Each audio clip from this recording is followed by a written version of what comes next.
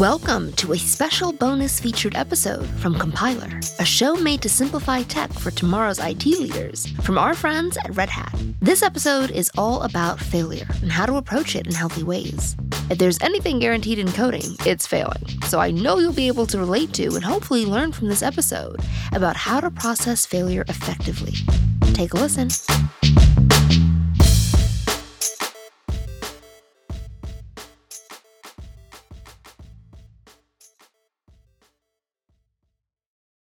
Hey, this is Kim. I'm one of the producers for Compiler. Before I bring in Brent and Angela, I wanted to talk to you about something a little personal. It's about failure, specifically my biggest failure.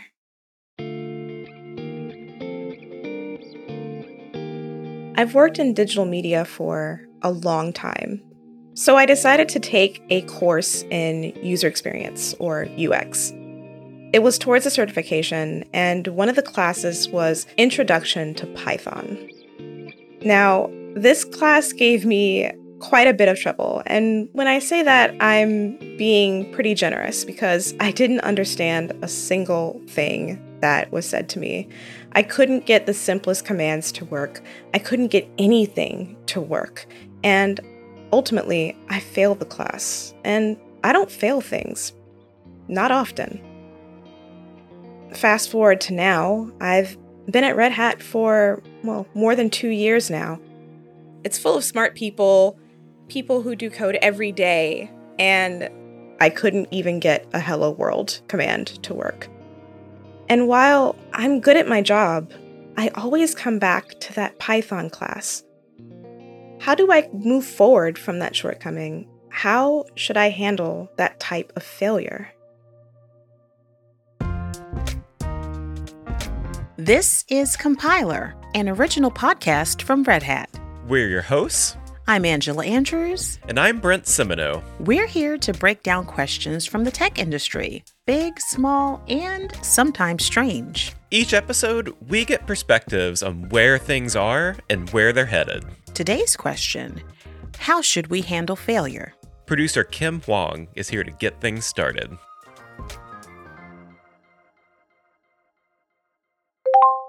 Angela, Brent, I want to talk today about failure. We're going to hear from a few people who are going to help us gauge what failure really means for people personally, and also what it means for teams when they work together.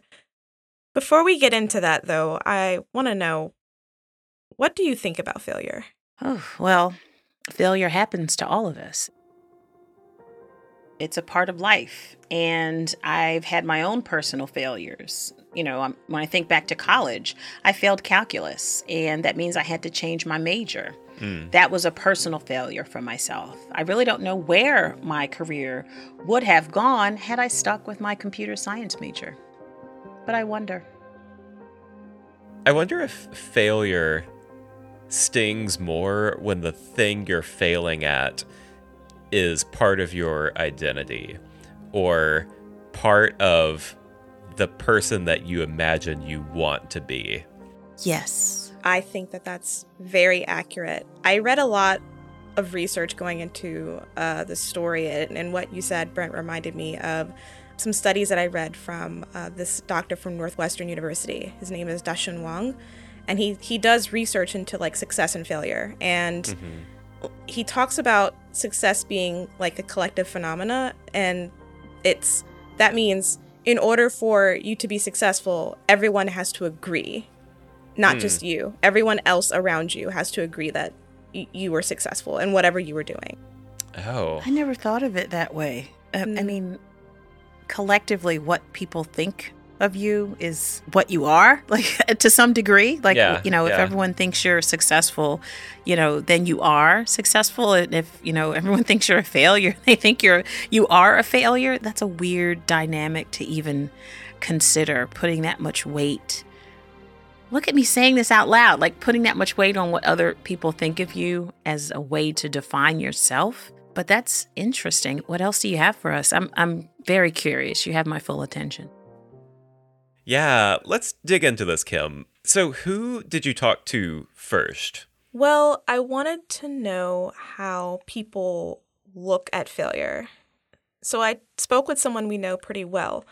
She was a Red Hatter, and she did a lot of work, actually, in early seasons of Command Line Heroes, dealing specifically with failure. She told me the way that people deal with failure personally translates into how they process failure on teams and how we all treat each other in the process. I'm Jen Krieger, and currently I'm working at GitHub as the Senior Director of the Technical Program Management team, and I am just super excited to be here. She had a lot to say about how failure was framed in her working life. Failure was the focus. Failure was the thing that you led from in every situation. In fact, if I even look earlier in my career, when I think about that word, every single framework, technique, all that stuff that I learned was mainly in place to prevent teams from failing. And so there was never really a conversation so much about why we were so focused on the negative part and less on the outcome of failure, which was to learn from our mistakes. And it seems like the industry still hasn't quite gotten there yet. We still focus on this concept of failure and safety and making it safe to fail, when I actually prefer to think about it a lot differently, which is making it safe to learn, which is a way different and more positive way of looking at that word. Well, I have a lot of things going through my head right now. Okay.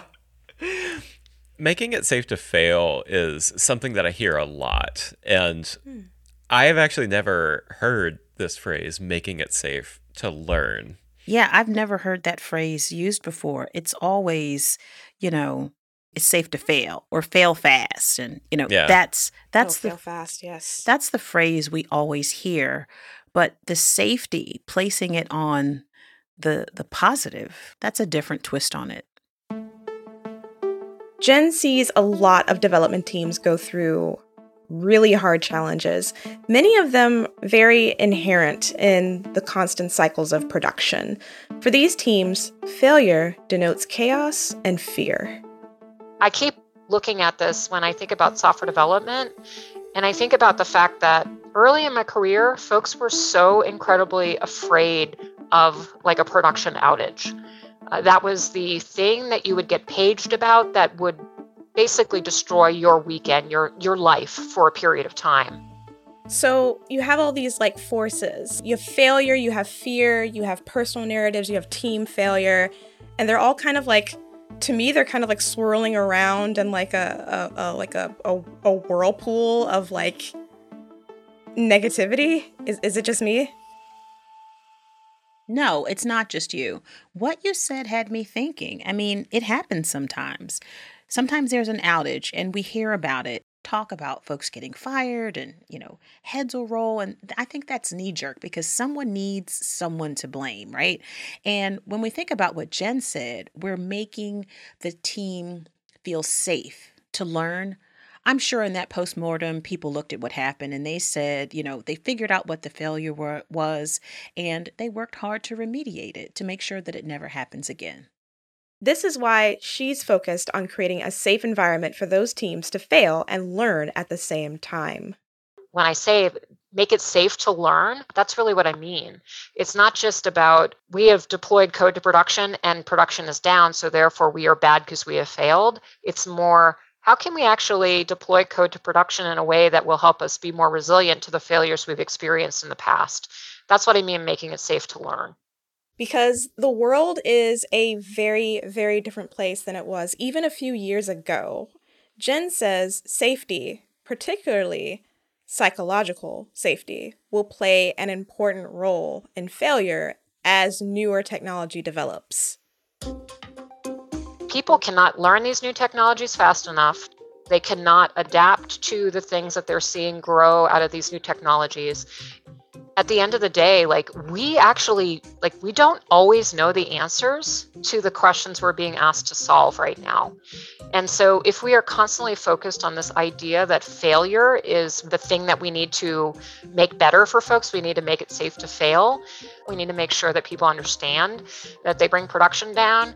they're not going to get fired. That's probably a good idea to do. But at the same time, like companies that are just simply setting that bar there, like that's not enough. They have to go even further than that. They have to make space for people to learn from those mistakes that they've made. And I just don't see the industry actually doing that. Oh, that is really interesting. And that's something that's I don't know what the word is. Maybe it's bothered or intrigued me about this phrase, like, failing fast or, making it safe to fail. Like the focus on failure, it's not the failing that we're striving toward, right? Exactly. It's the learning that comes from the failing that we're striving toward. And I think that's what Jen is saying, right? Yes. You too may recall that there is a very famous story about Thomas Edison. And Jen, I think at some point does mention in our discussion about Thomas Edison going through different iterations of the light bulb. And someone pointed out to him that he had failed 1,000 times, but instead of saying that, he reframed it and said, no, I just found 1,000 ways that didn't work and one that did. That sounds very familiar. And when we hear that word failure, when we reframe it, when those things happen, because bad things are always going to happen. Like she said, you need that psychological safety because that's where the growth happens. That's where the learning really happens in those moments. Because if nothing happens, where is the growth? What are you learning from exactly? Right? Right. I think the other thing is that, like, failure sometimes does have real world effects, it actually does, like outages and things like that. So I'm trying to tease out the like scale of failure and the effect of failure and how you create safety and learning at all those different scales. That's interesting because ultimately companies want to provide their services and their products to customers in a timely manner because they're all competing with each other for attention, for market share. So I think this is why Jen is very skeptical as to whether or not companies will make failure safer. Let's hear from her. There's oftentimes not the organizational muscle to do anything about what they are meant to learn. So it's not just learning, but also acting upon those learnings. I don't see organizations giving people the emotional space to actually be able to digest what just happened. People are not given permission to feel disappointment. For Jen, I think it's a really simple equation. A team can totally fail one day and then bounce back and have put out an amazing product or do something really amazing. Yeah, we have technical failures, but the thing that I have seen from technical failures is the technical teams that I've worked with over these years have always recovered. They've always found a way to fix the problem that they are having. But one thing that does not come back easily, trust. What has not always happened out of these events has been the relationship damage has been fixed. The teams have figured out how to work together moving forward. Maybe a finger pointing event that might have been visible to more than what would be an acceptable limit of people. No one ever apologizes for those things. And so a lot of that is embedded in your ego and the way that you perceive others. And also what I see mainly today is the reluctance to actually get on the phone with somebody and talk through something. Like, we're so reliant on texting and text-based form of communication. Like, people are really reluctant to have a hard conversation with each other. And that's got to change. Sometimes in workrooms, there is no time for apologies. There's no time for hard conversations when you have deployments going out one after the other. But ultimately, how people process failure as individuals does matter to a team, especially in a fast-paced environment. If there's no time to be retrospective, how are people supposed to process what happened? In tech, we focus a lot on team dynamics and team outlooks and vision statements and goals, But ultimately, teams are made up of people, and how people process failure as individuals does matter to a team, especially in a fast-paced environment when you got one thing going out after the other, so many different deployments, and there's no time to react or be retrospective. This is part of the culture of the team, and I think it's part of like how the team interacts with each other. I've actually worked with Jen in the past, and I've actually done some of her exercises with my team itself, where she sort of holds space for everyone to digest what has happened. All the good stuff, all the bad stuff, the stuff that didn't go so well. And I love what you're saying there, Kim, because I don't think we hold enough of that space for ourselves. Okay, so we just talked a lot about perfection and failure, and I was curious about whether or not failure had anything to do with a lack of knowledge or skill or passion. Yeah. But what I ended up learning from this next person that we have on the show was a little bit more insight into how important it is to fail. Hello, my name is Erica Hamden. I am a professor of astrophysics at the University of Arizona, and I spend most of my time building telescopes, which I have decided is like the best job that somebody can possibly have.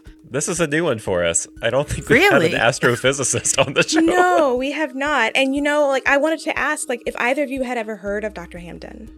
No, I have not. No. Okay. A few years ago, Dr. Hamden gave this amazing TED Talk called What It Takes to Launch a Telescope. Huh. The video has been watched online millions of times. If you speak with her, you'll learn that she's no stranger to failure. One of the projects I work on is called Fireball. That's what I gave my TED Talk about. And it's a balloon telescope, which is kind of a weird, interesting thing. It's a telescope that goes on a high altitude balloon, not on the ground or like in space. And I've been working on it since 2008, so it's getting to be almost 15 years now. Get ready for this ride.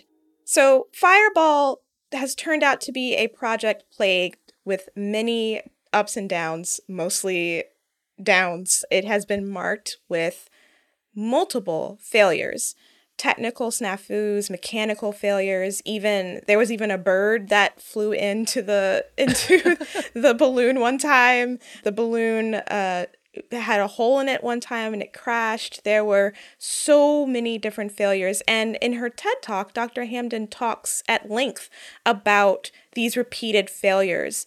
And she says success as a sure thing is one of the most crucial things to reject when you're working on a project.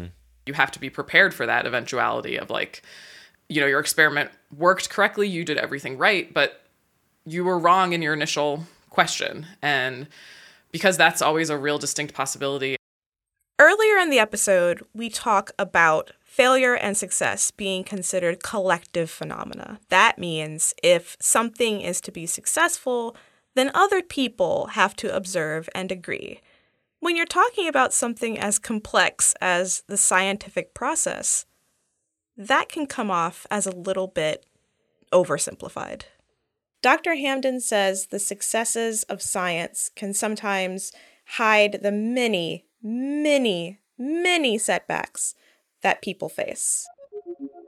I mean, that process is like a necessary part of getting to the thing that does work. And so I feel like if you're only reporting on the very final check when it's all of the hard work has already been done, then you're really missing a key part of the story, which is that this is just like a continuous process of messing up. That's a little bit of like a public communications challenge because you don't want people to think that the mess ups mean that you're not reliable. The mess ups are actually a good thing, and reporting on them is a good thing too. That's like the transparency that in an ideal process, like that's how science should operate, where you can see what worked and what didn't for everybody's projects. We're always focused on that end, that win at the end.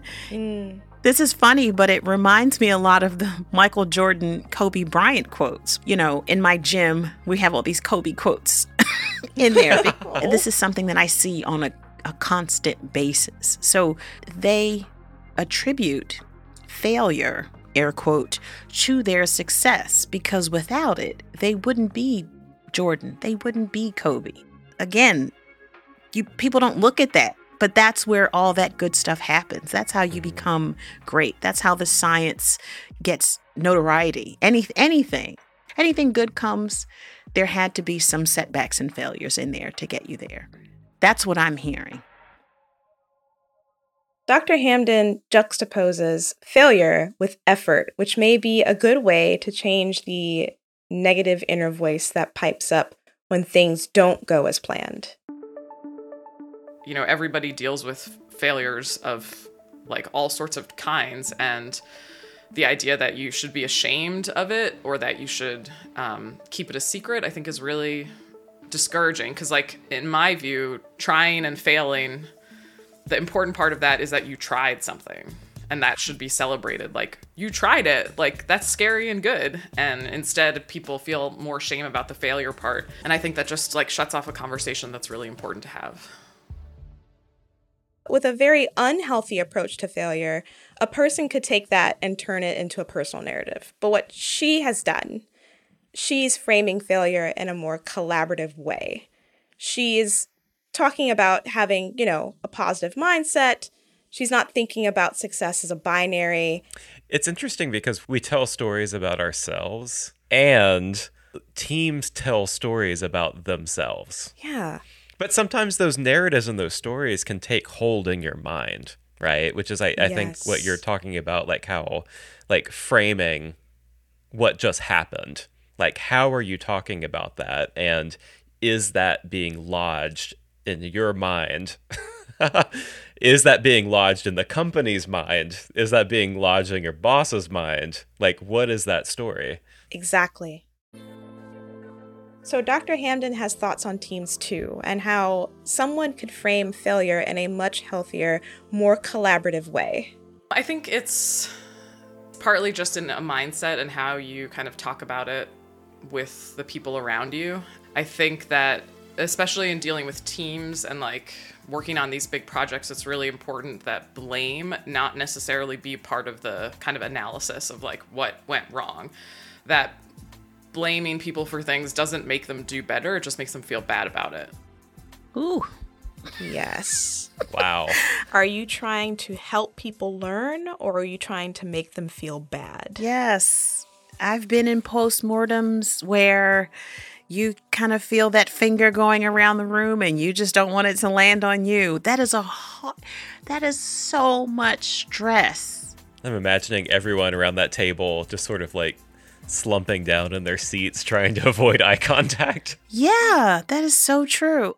And when you're in that kind of hot seat, you start, building that personal narrative again. Am I going to suffer any negative consequences from this? Am I going to be trusted with, if I'm a lead, am I going to be trusted with leading another project? Am I going to be trusted with my job? Am I going to lose my job? Like it's like an avalanche, kind of.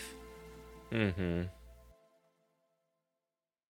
So there's a binary, right? We've established success and failure. That's typically what this looks like. Yeah. Dr. Hamden has a different way of thinking about that binary. I think that the opposite of failure is inaction. So I view failure as a positive thing, that like you tried something, and in my experience, most of the time when you try something, it like doesn't work the first time, and that's fine. So to me, I associate failure very strongly with just like trying, or the act of like giving something a shot. And so the opposite of that to me is not doing anything, is to like not take the leap. So I asked Dr. Hamden about how our jobs in STEM, outside of STEM, how our societies define success, and how reality is much different. I think it's usually defined as like anything other than complete perfection in whatever the goal is. It's like this all-encompassing thing that like there's one way to get success and there's a million ways to fail, and all of the million ways are bad. And I think that that is problematic, and that the million ways to fail There's probably a few of them that are bad. Like, you failed because you didn't try. You failed because you, like, deliberately sabotaged this thing. Like, those are not ideal. But there's a lot of things that, like, you failed because you're working with incomplete information. You failed because you're trying something new for the first time that you don't really understand, and now you understand it a little better. You failed because you are the first person in the entire history of the world who is doing something. Like, all of those failures are really helpful. They're super valuable. I, like, actually think that a string of failures is necessary for success. So this sounds a lot like the Thomas Edison analogy story that you told us earlier, where that's where the discovery happened. He found, 1,000 ways to do it the wrong way, to get to the right way. That's an amazing way of thinking about failure. It really turns it on its head, and it takes that sting away from it. Listening to this episode, it was actually a little emotional, where I'm trying to internalize the amazing things that people are saying here. Yeah. Because sometimes, people can be very hard on themselves. So, can failure lead to discovery? One would hope, because as long as you don't give up and you keep trying and you do better and you iterate, the process gets better. You get better. You learn more. So when you say it like that, that's where the good stuff happens. I think we're hard on ourselves. Ooh. And I think we're hard on other people sometimes too. Absolutely. And I think that, like, one of the big things that I'm taking away from this is, like, the spaces that we create for ourselves, but also for our teams, and also for people that we work with every single day. How do we create, that space where learning can occur? The way that we process failure needs space, first and foremost. I think that's what Jen was getting at. You need that space to process what happened. I think that has an impact on how teams work together, because teams are just people gathered together for a shared purpose or vision. That can also affect how individuals themselves learn from failure. If they feel like they're not good enough, if they don't have time and space to process failure, that all could come together in a way where they look at their work in a negative light. And while looking back is good, you can't keep looking back. We all have to move forward from our missteps. We have to not make our professional failures into stories about who we are as people. In our working lives, we could use failure to discover things that we didn't know before, learn new things, go new places with our talent, push ourselves beyond what we thought was possible. We can also lift ourselves up and the other people around us as well whenever we run into a difficult situation. I think that's the most beautiful part about what I learned. Failing that Python class doesn't say anything about me personally, and it doesn't help me at all to create that story about myself. It just means I was doing something new. And when you're trying something new and you fail, you can always try again.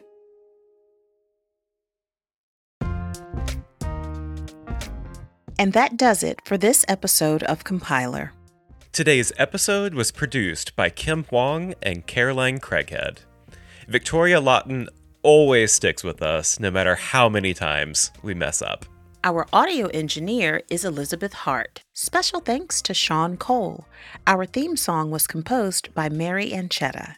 Big thank you to Dr. Erica Hamden and Jen Krieger for sharing their perspectives with us. Our audio team includes Lee Day, Laura Barnes, Claire Allison, Nick Burns, Aaron Williamson, Karen King, Boo Boo House, Rachel Ertel, Mike Compton, Ocean Matthews, and Laura Walters. If you like the show, we would love for you to come back next time. So subscribe, leave us a review. It really does help us out.